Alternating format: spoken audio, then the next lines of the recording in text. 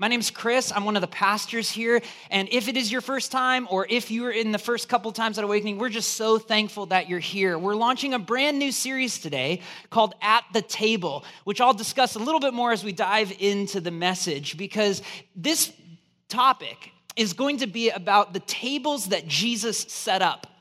The tables that Jesus sat around, the kind of people that were around his community and his fellowship, in order for us as a church to learn what communities can we form. You heard about groups, you heard about startup. These are all things for us to dive more deeply into life at Awakening, to form community, to form smaller groups, to form more intimate connections with the people around us, because at some level, what we have here is awesome.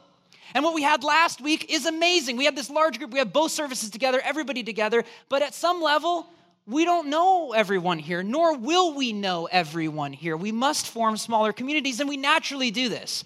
Wherever we go, at work, we naturally form smaller communities of small friendships. Departments within work become tight, right?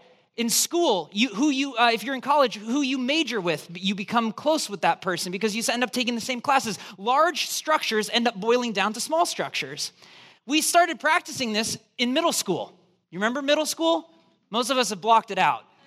A lot of therapy. Middle school was terrible. It was awful. But it was the first time you started to really break up into groups and friendship circles, right? And if you remember, maybe lunch for you was traumatic. Because at lunch, you broke up into different sections, right? You had all different kinds of people: jocks, nerds, geeks, drama kids, rich kids, poor kids, skaters, musicians. Everybody kind of paired off into their own little small groups. And you knew who, we did that because we could better understand who we were. Because we were trying to figure out who we were. Because we were 12. And we didn't know, you don't know anything about yourself when you're 12. And you're just like, if I can just know this, that I like to play a guitar or I like to play football, then I'll just know that about myself. And we began to identify with ourselves as the people around us. But more importantly, we started to know who they were. And that word started to develop in our minds. Them, they, the cool kids, the popular kids, the nerds, the jocks, whoever they were to you, you were on the outside of them and they were on the outside of you. And that was partly how you paired things up. I went to a Catholic school, so this was more hilarious because we had uniforms and you were never really able to express yourself through your clothing, And so you had to find cool ways to do that, like on your binder. I don't know if any of you remember this, your stickers or things that you had on your binder was like what identified you. At Catholic school, it was like all the more important. And we had one day a month, last Friday of every month, where we had free dress day. And you thought about your free dress outfit the whole month. You're like, do I wear the Emmitt Smith jersey or the Deion Sanders jersey? And you thought about that for 30 days. Until the free dress day came and you were able to express yourself to identify who you were, the group you were in, and then who they were. And we end up, as we grow older, not growing out of that, strangely. Because the people we like most are the people most like us. Let me repeat that. The people we like most are the people most like us. We've just moved from the middle school lunch table to the internet. On the internet, we start to form sub-communities of people that talk like us, think like us, act like us, so we can follow certain accounts and people that identify and with the same views that we identify with. Like at the start of the internet, we thought that the internet would be this great democratization of society. We thought that at the internet, we could all sit at the same lunch table, that we could mess with the power structures and the voiceless would have voices, and we could all on social media become one lunch table and all talk together. And then that became a terrible place. And so we started to siphon off into little communities. We started forming friendships around us. We have formed profiles and internet, websites that garner a certain following. And what was once thought to be a great democratization and great leveling of the playing field has actually become more bifurcating in American society. We've just grown up from the lunch table and moved it to the internet. The opposite has actually happened. From its very start, the internet has been used the same way as middle school lunch tables. We just become like ourselves on the internet in our own little space, just through social media. The British journalist John Ronson spent years investigating the stories of people whose lives were ruined on the internet through public shaming. People who were attacked by certain small groups of internet trolls and destroying people's lives. And in his book, So You've Been Publicly Shamed, he wrote this long study about all these people in their lives and what has happened to them. And at the end of the book, in the paperback version, he has this appendix about what he has learned after he went through this whole study. And in it, he interfaces with some of his best friends. And one of his friends is Adam Curtis, who's the documentary filmmaker. And Adam writes him an email, and John publishes it in his book. He says this: the tech utopians present the internet as a new kind of democracy. It isn't. It's the opposite. It locks people off in the world they started with and prevents them from finding out anything different. They get trapped in a system of feedback reinforcement. Twitter passes around lots of information around, but it tends to be the kind of information that people know that others in their particular network will like. A lot has been written on this. When we hear stuff like this, though, it's very easy for us to denounce the problem outside of us onto the tech companies. We blame Facebook, we blame Twitter, just like we blame middle school.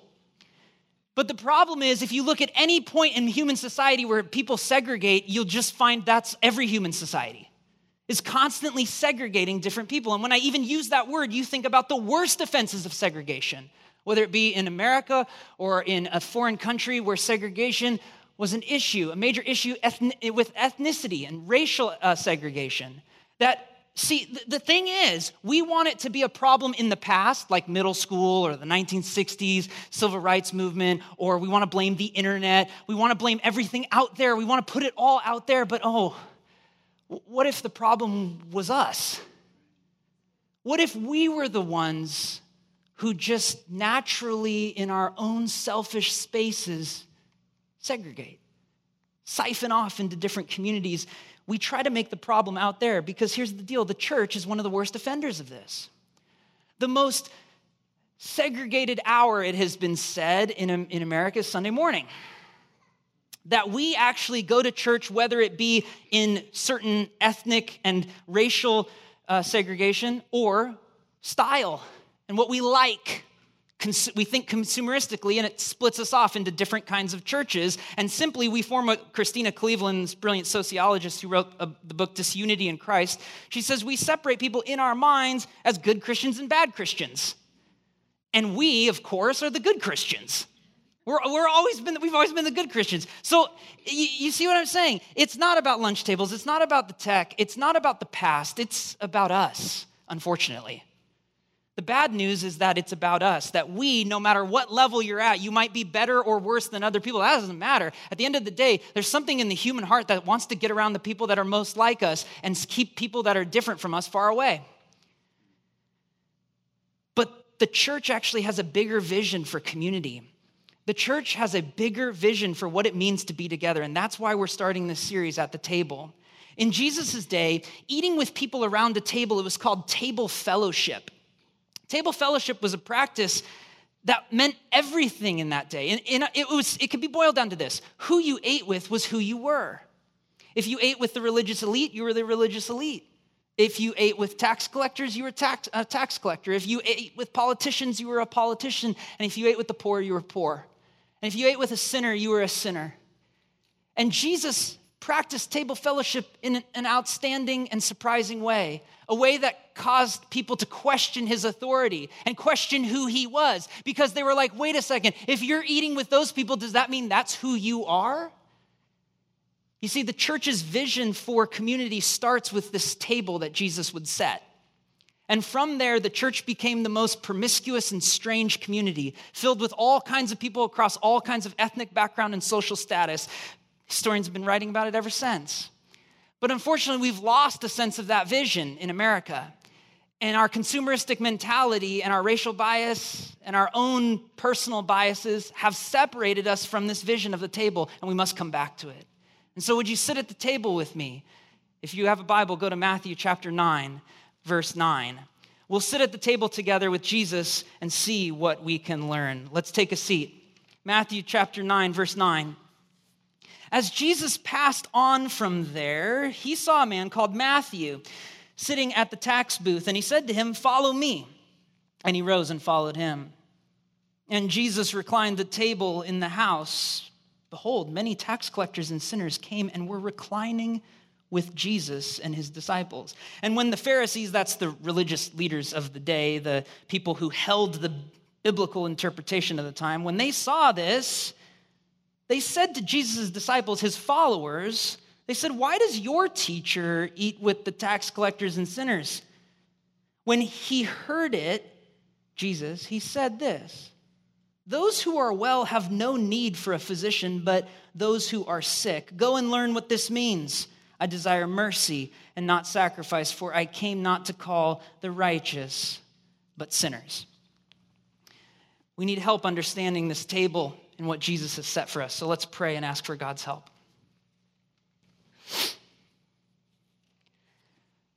Our Heavenly Father, we confess that we are people who desire to be separated from each other. We confess that we want to be around people that are most like us.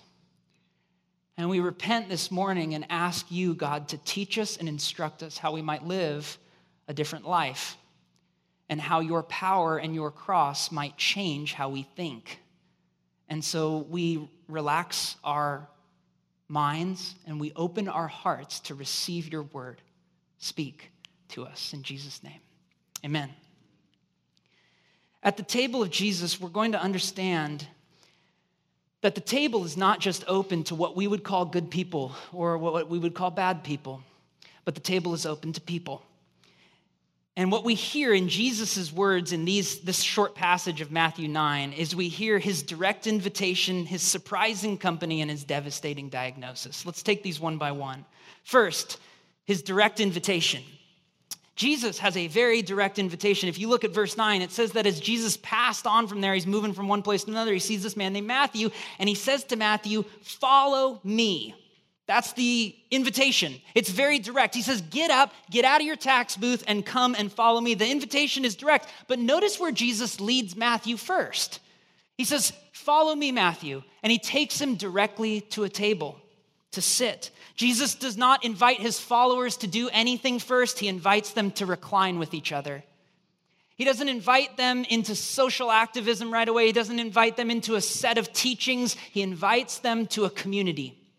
He invites this young man, Matthew, into a table. The initial invitation to Christianity is not isolation, but community, to the table. This is the first place Matthew is taken. Look at this quote from the New Testament scholar Joseph Hellerman from Biola University. He says this in his book, When the Church Was Family.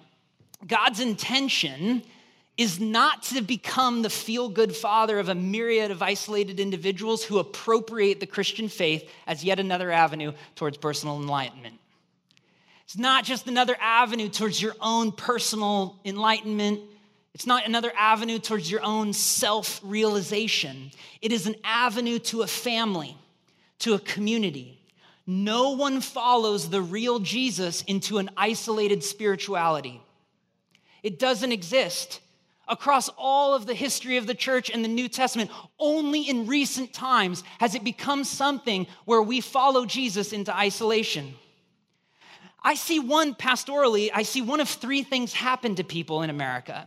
The first is that they commit to Jesus alone, they say. It's not that they think that they're not a part of Jesus. They just say, "Hey, I'm just with Jesus." Or Jesus and I, it's a private faith that I have, Chris. So I don't want to commit to the church. I don't want to commit to this. I don't want to commit to other people. It's just a private thing that I deal with, that I do. It doesn't affect my work. It doesn't affect my relationships. It doesn't affect my family. It just affects this kind of ethereal space that we call our spiritual life, which is, in my opinion, somewhat of a heresy. There is no spiritual life. You just have a life. It's either God's or not. It's either dedicated to Christ or not. It's either walking in obedience to God or not. It's a whole life. And we've separated it. It's not that, like you'll hear us say this at Awakening, it's not that Christianity is difficult to do alone. It's impossible to do alone. Like some of you think you're doing Christianity right now. Like you think you're a part of the Christian walk. but you're so far from any other Christian or any other table, any other community, that actually biblically you're not really in the Christian faith. You can't say yes to Jesus' invitation and decline his dinner invite. It's the same invite. You're going to the same space. I see people commit to Jesus alone. Secondly, I also see commitment to Jesus and then like another community, right? So like we commit to Jesus, but where we get our community is through like our social gatherings, our work, our own families even. And so we separate ourselves from Christ's community, but because we have our own. So we're not a part of the community of Christ, we're a part of the community of Chris or community of whatever your name is. You form your own communities and separate yourself from Christ's community, from his own church. The last thing I see is I see people commit to Jesus in a Sunday service, calling it church. Like, this is what I mean. There's a weakness to what we're doing here, okay? There's a strength. There's a huge strength for the church to gather, for us to sing, for us to participate in communion together. There's so much happening here that's good, but it's not complete. That when you commit to Jesus and a Sunday service, you're not committing to the church. Because the church isn't a Sunday gathering of people. It's a people that you commit to. It's a group of people that you say, I'm here with you for life, or for as long as I'm here. As long as I'm in San Jose, as long as I'm in Silicon Valley, I'm with you.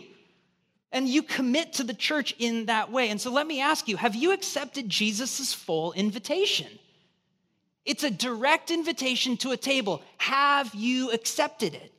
Who are your people that you're meeting regularly with? Are you participating in the community life at Awakening or at some church, right? If it's not Awakening, be a part of some church that you're going to, that you're saying, I'm gonna come down to the group of a small group of people. I'm not just gonna settle for a Sunday service, because at some level we do a turn and greet and you can meet people here and there, but that ain't the real thing. The real thing is about regularly participating with a small group of people that you're growing in Jesus with. It's about sitting around his table every week together. We're in Rose right now. Where are you gathering around a table? Where are you gathering in a circle? Well, how will you know that you're at Jesus' table?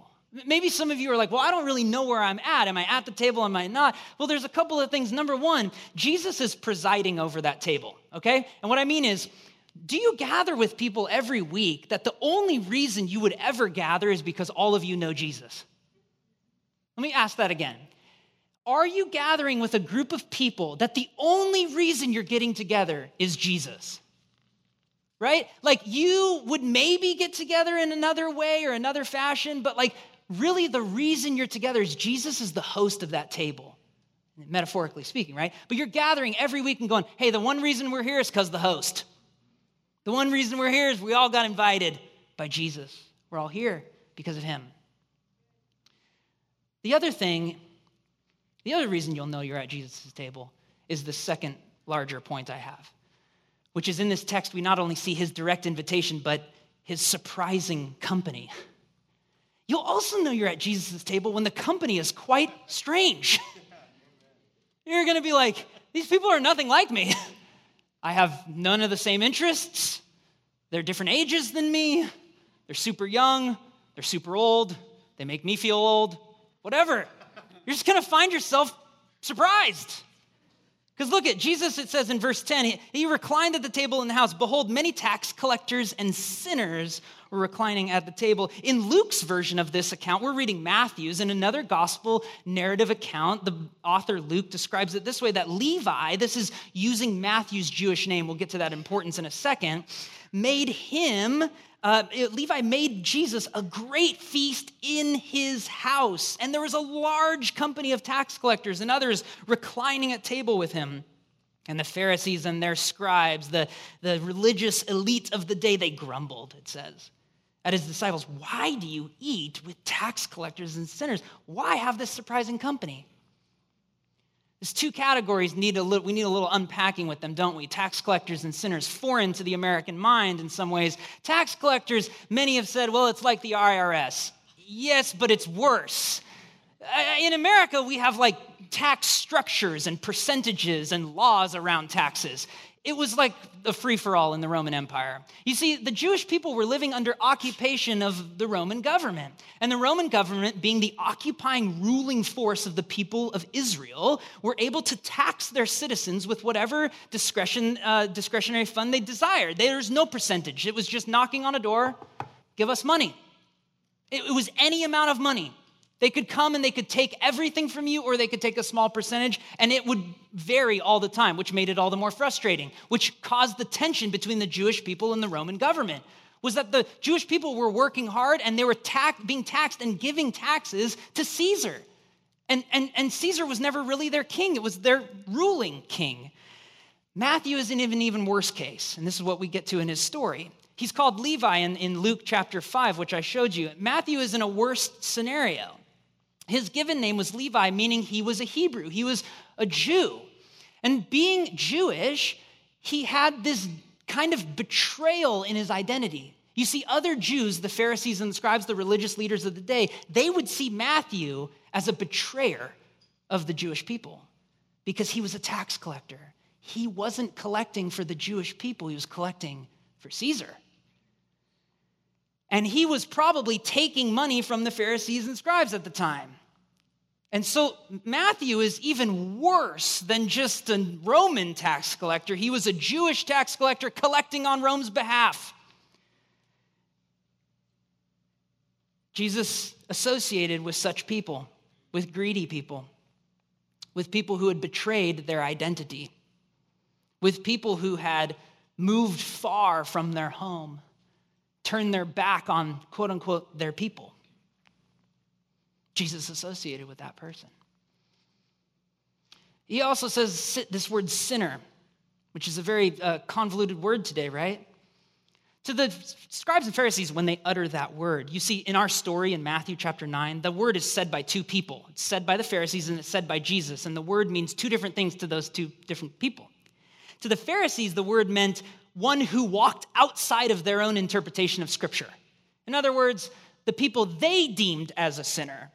Jesus later says, I didn't come to call the righteous, but the sinners. And he didn't mean I'm only coming to bring the people who are outside of the hermeneutic of the religious elite. No.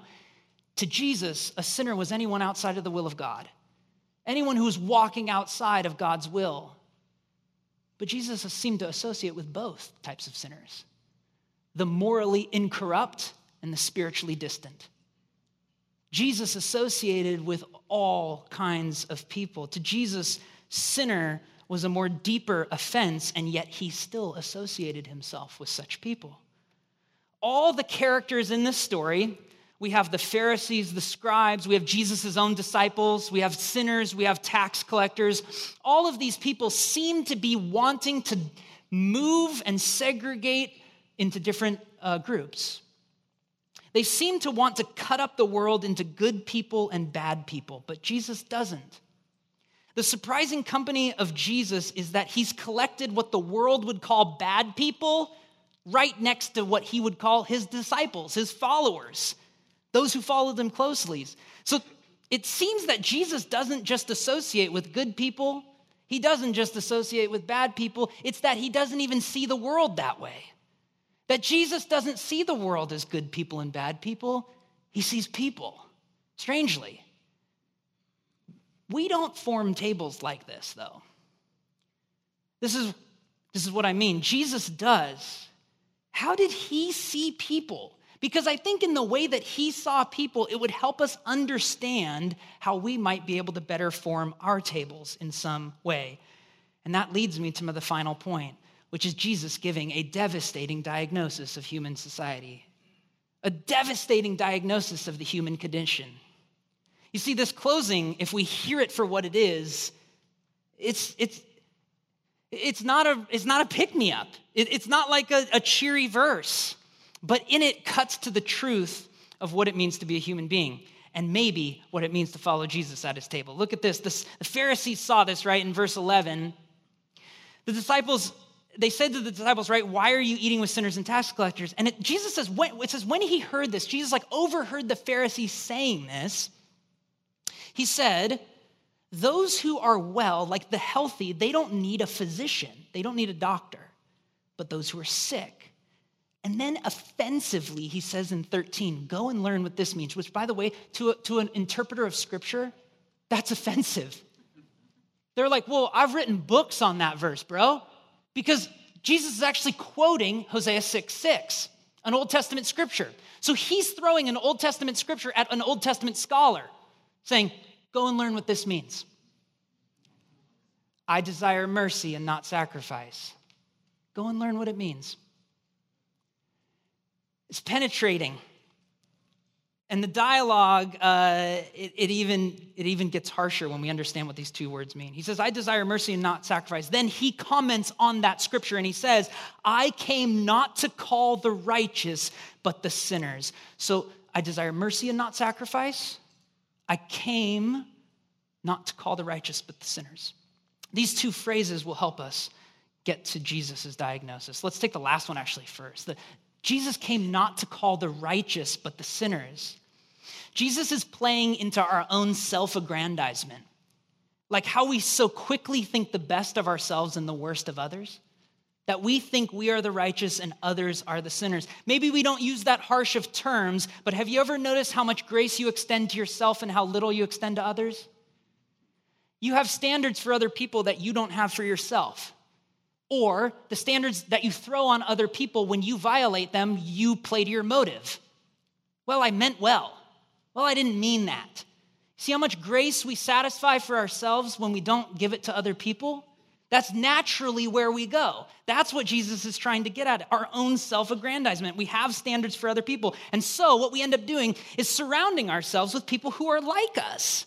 We surround ourselves with people who are similar to us because we believe if we're good and we surround people who are like us, then they're good. And as we do that, this is all very subtle, we fall under this very strange presupposition, which is this. We assume we would be able to tell who's a good person and a bad person. And you're like, well, Chris, I can. Like, there's really bad people in the world. Yes, there is. But there's also a level of morality that our minds can't really construct that well. Have you thought about this? Have you thought that maybe you are not the best person to decide what is good and what is bad and who is good and who is bad? Have you ever thought about that? Just consider for 1 second that you might not be the best at that. Okay, just hold that for 1 second. You might not be the best judge at who's a good person and who's a bad person. Scripture tells us there are categories. Scripture does talk about the righteous and the unrighteous, but Scripture never really tells us that we would be able to know the difference. It's actually God who judges. It's God who places the righteous and the unrighteous, although we like to think we could be the host of the table, that we could sit on the throne. And that we could decipher who are the good Christians and who are the bad Christians. But two dominant reasons would kick us off that throne. One is life is not that simple. What I mean is, yes, there are really morally reprehensible people. That's true. But life is not filled with super morally reprehensible people and super morally good people. There's actually a huge area in between, like the serial killers and the people who devote their lives to charity. There's like a lot of people in between. And you think you can decipher the gray area? Scripture will have you take a step back from that. Secondly, I don't think all people in the world, myself especially included, has been sufficiently tested to be a good person or a bad person. I've been reading these books by this writer, Rachel Cusk. She's a novelist in the UK. And she has this book outline where she basically, nothing really happens, but it's a brilliant book. She travels all around Greece, having conversations with people, hearing people's stories, and just having these interesting conversations. It's just a brilliantly written book. And in one case, her protagonist has this line that she says to another character. She says, I said that I thought most of us didn't know how truly good or truly bad we were. And most of us would never be sufficiently tested to find out. I get it. You might be a good person. But let's take you and put you into deep material poverty. Do you think you'd still be a good person?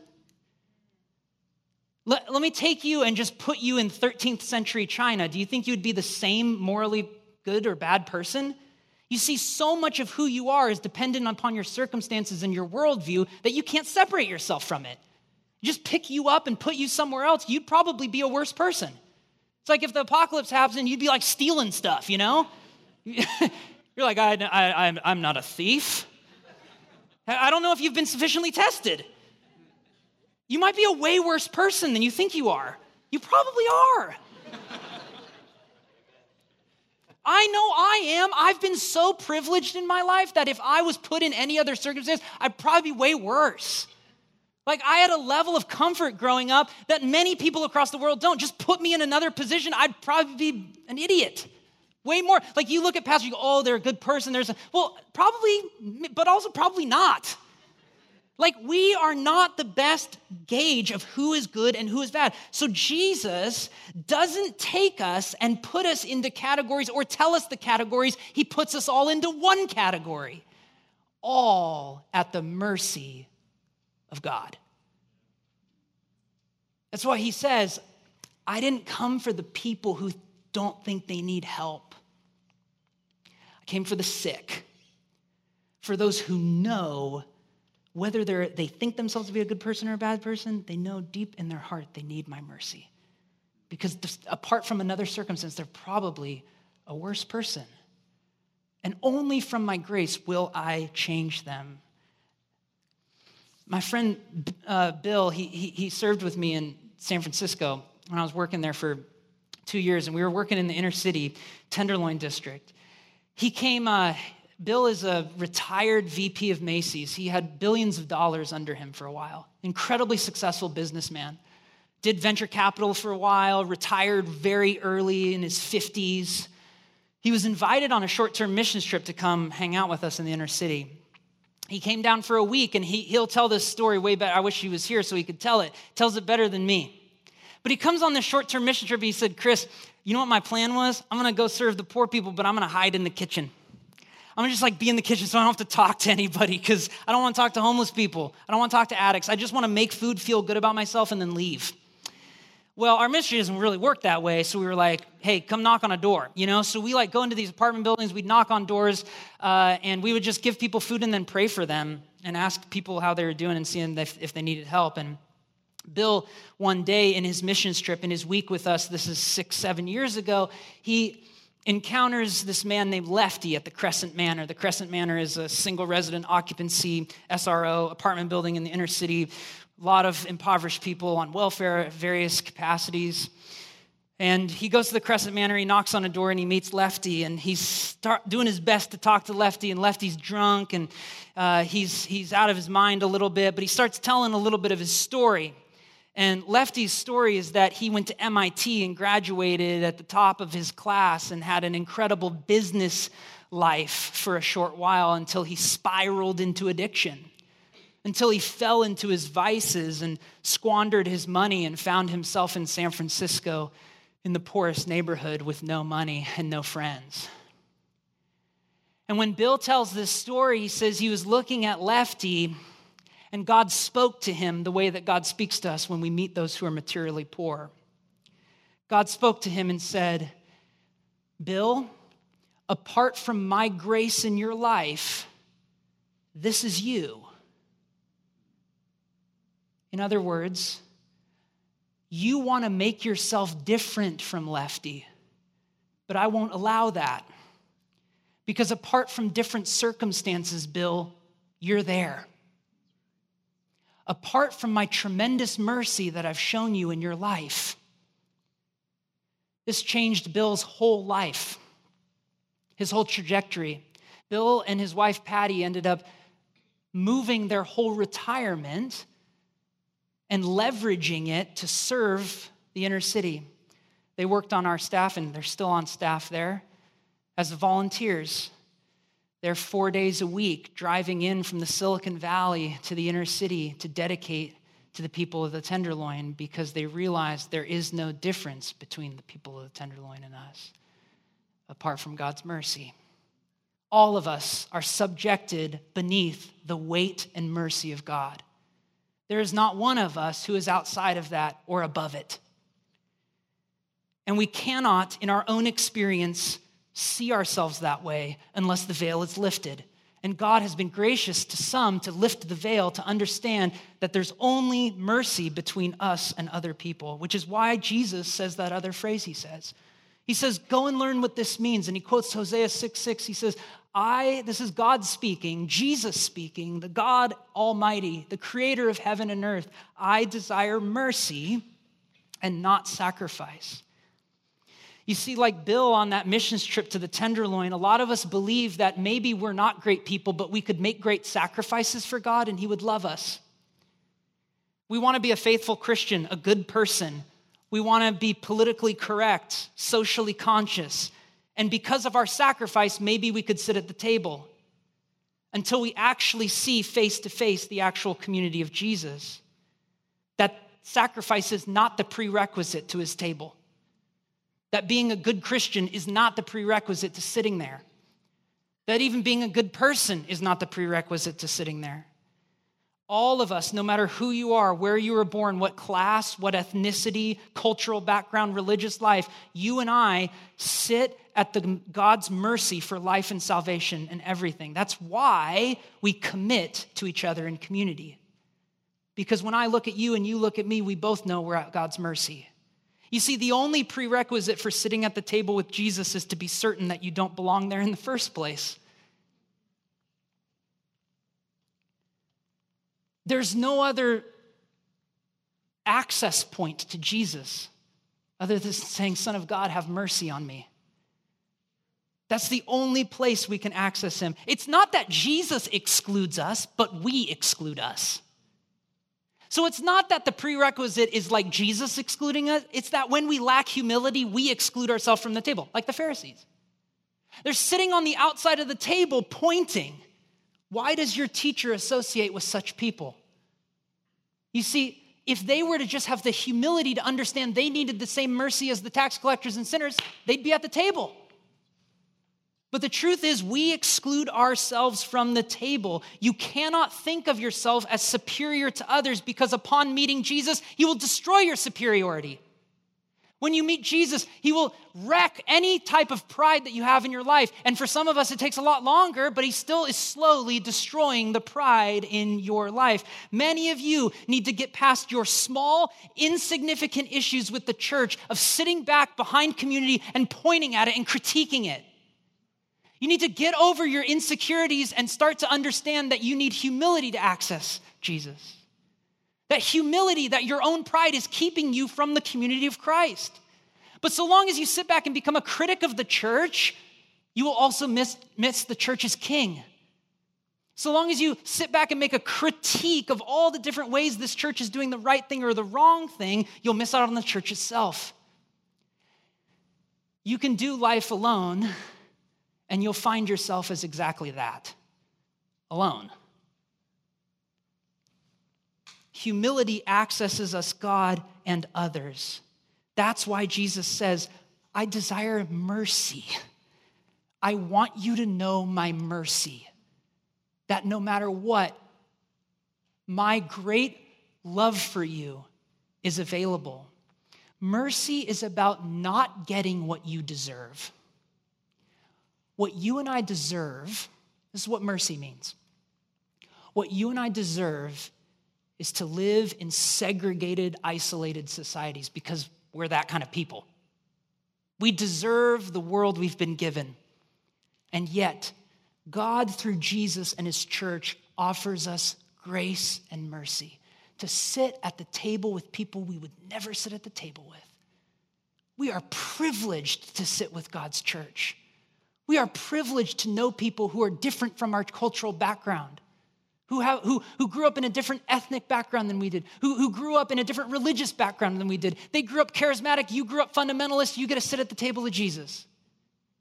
You grew up in the city, they grew up in the suburbs, you sit at the table of Jesus.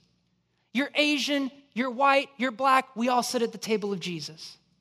Because all of us are at the mercy of God. Why can Jesus say this line? Why can God say, I desire mercy and not sacrifice? Doesn't every God in every place have some type of prerequisite to come to the table to give some kind of sacrifice?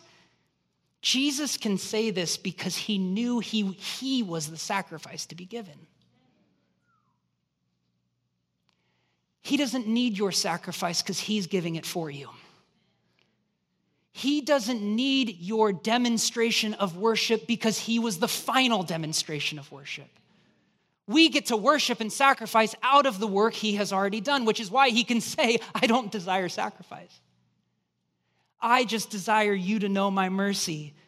On the cross, when Jesus was dying, he said, my God, why have you forsaken me? You see, Jesus was abandoned and sacrificed so that we could be brought in and celebrated.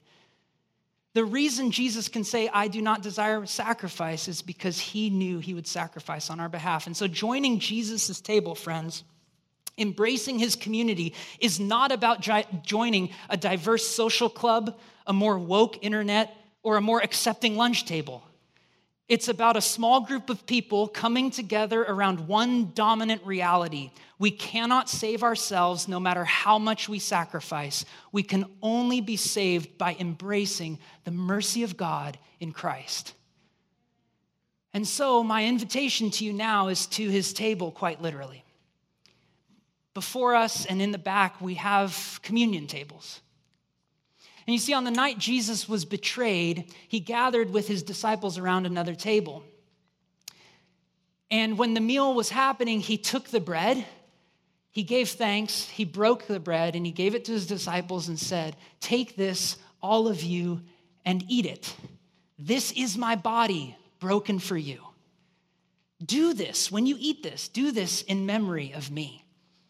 And likewise, he took the cup, and after giving thanks, he gave it to his disciples and said, take this, all of you, and drink of it. This is the blood of the new and everlasting covenant. Take this, do this in remembrance of me. And today, you get to come to the table and take and eat and remember why you're here. It's not because of anything you did. It's not because you're a good person. It's not because you're a bad person. It's because all of us have come to the mercy of God and said, God, give me grace, give me mercy. The only reason I'm here is not because of the sacrifice I've done, but because of the sacrifice you've done. And that will transform the way we not just look at God, but the way we look at each other, the way that we see one another, and the more dedication we can have towards community and life at the table. Let me pray.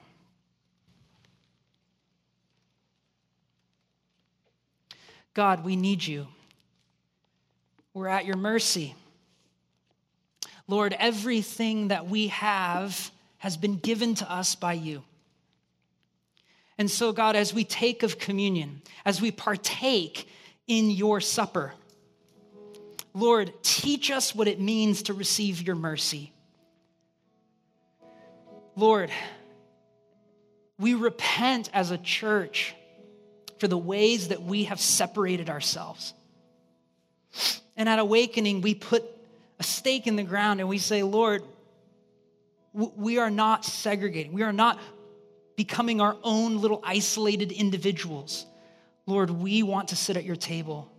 And so teach us, God, what that means. God, push us into community. God, push us to your table. But Lord, fill us this morning with your great love and your great mercy. We pray this in the mighty name of Jesus. Amen.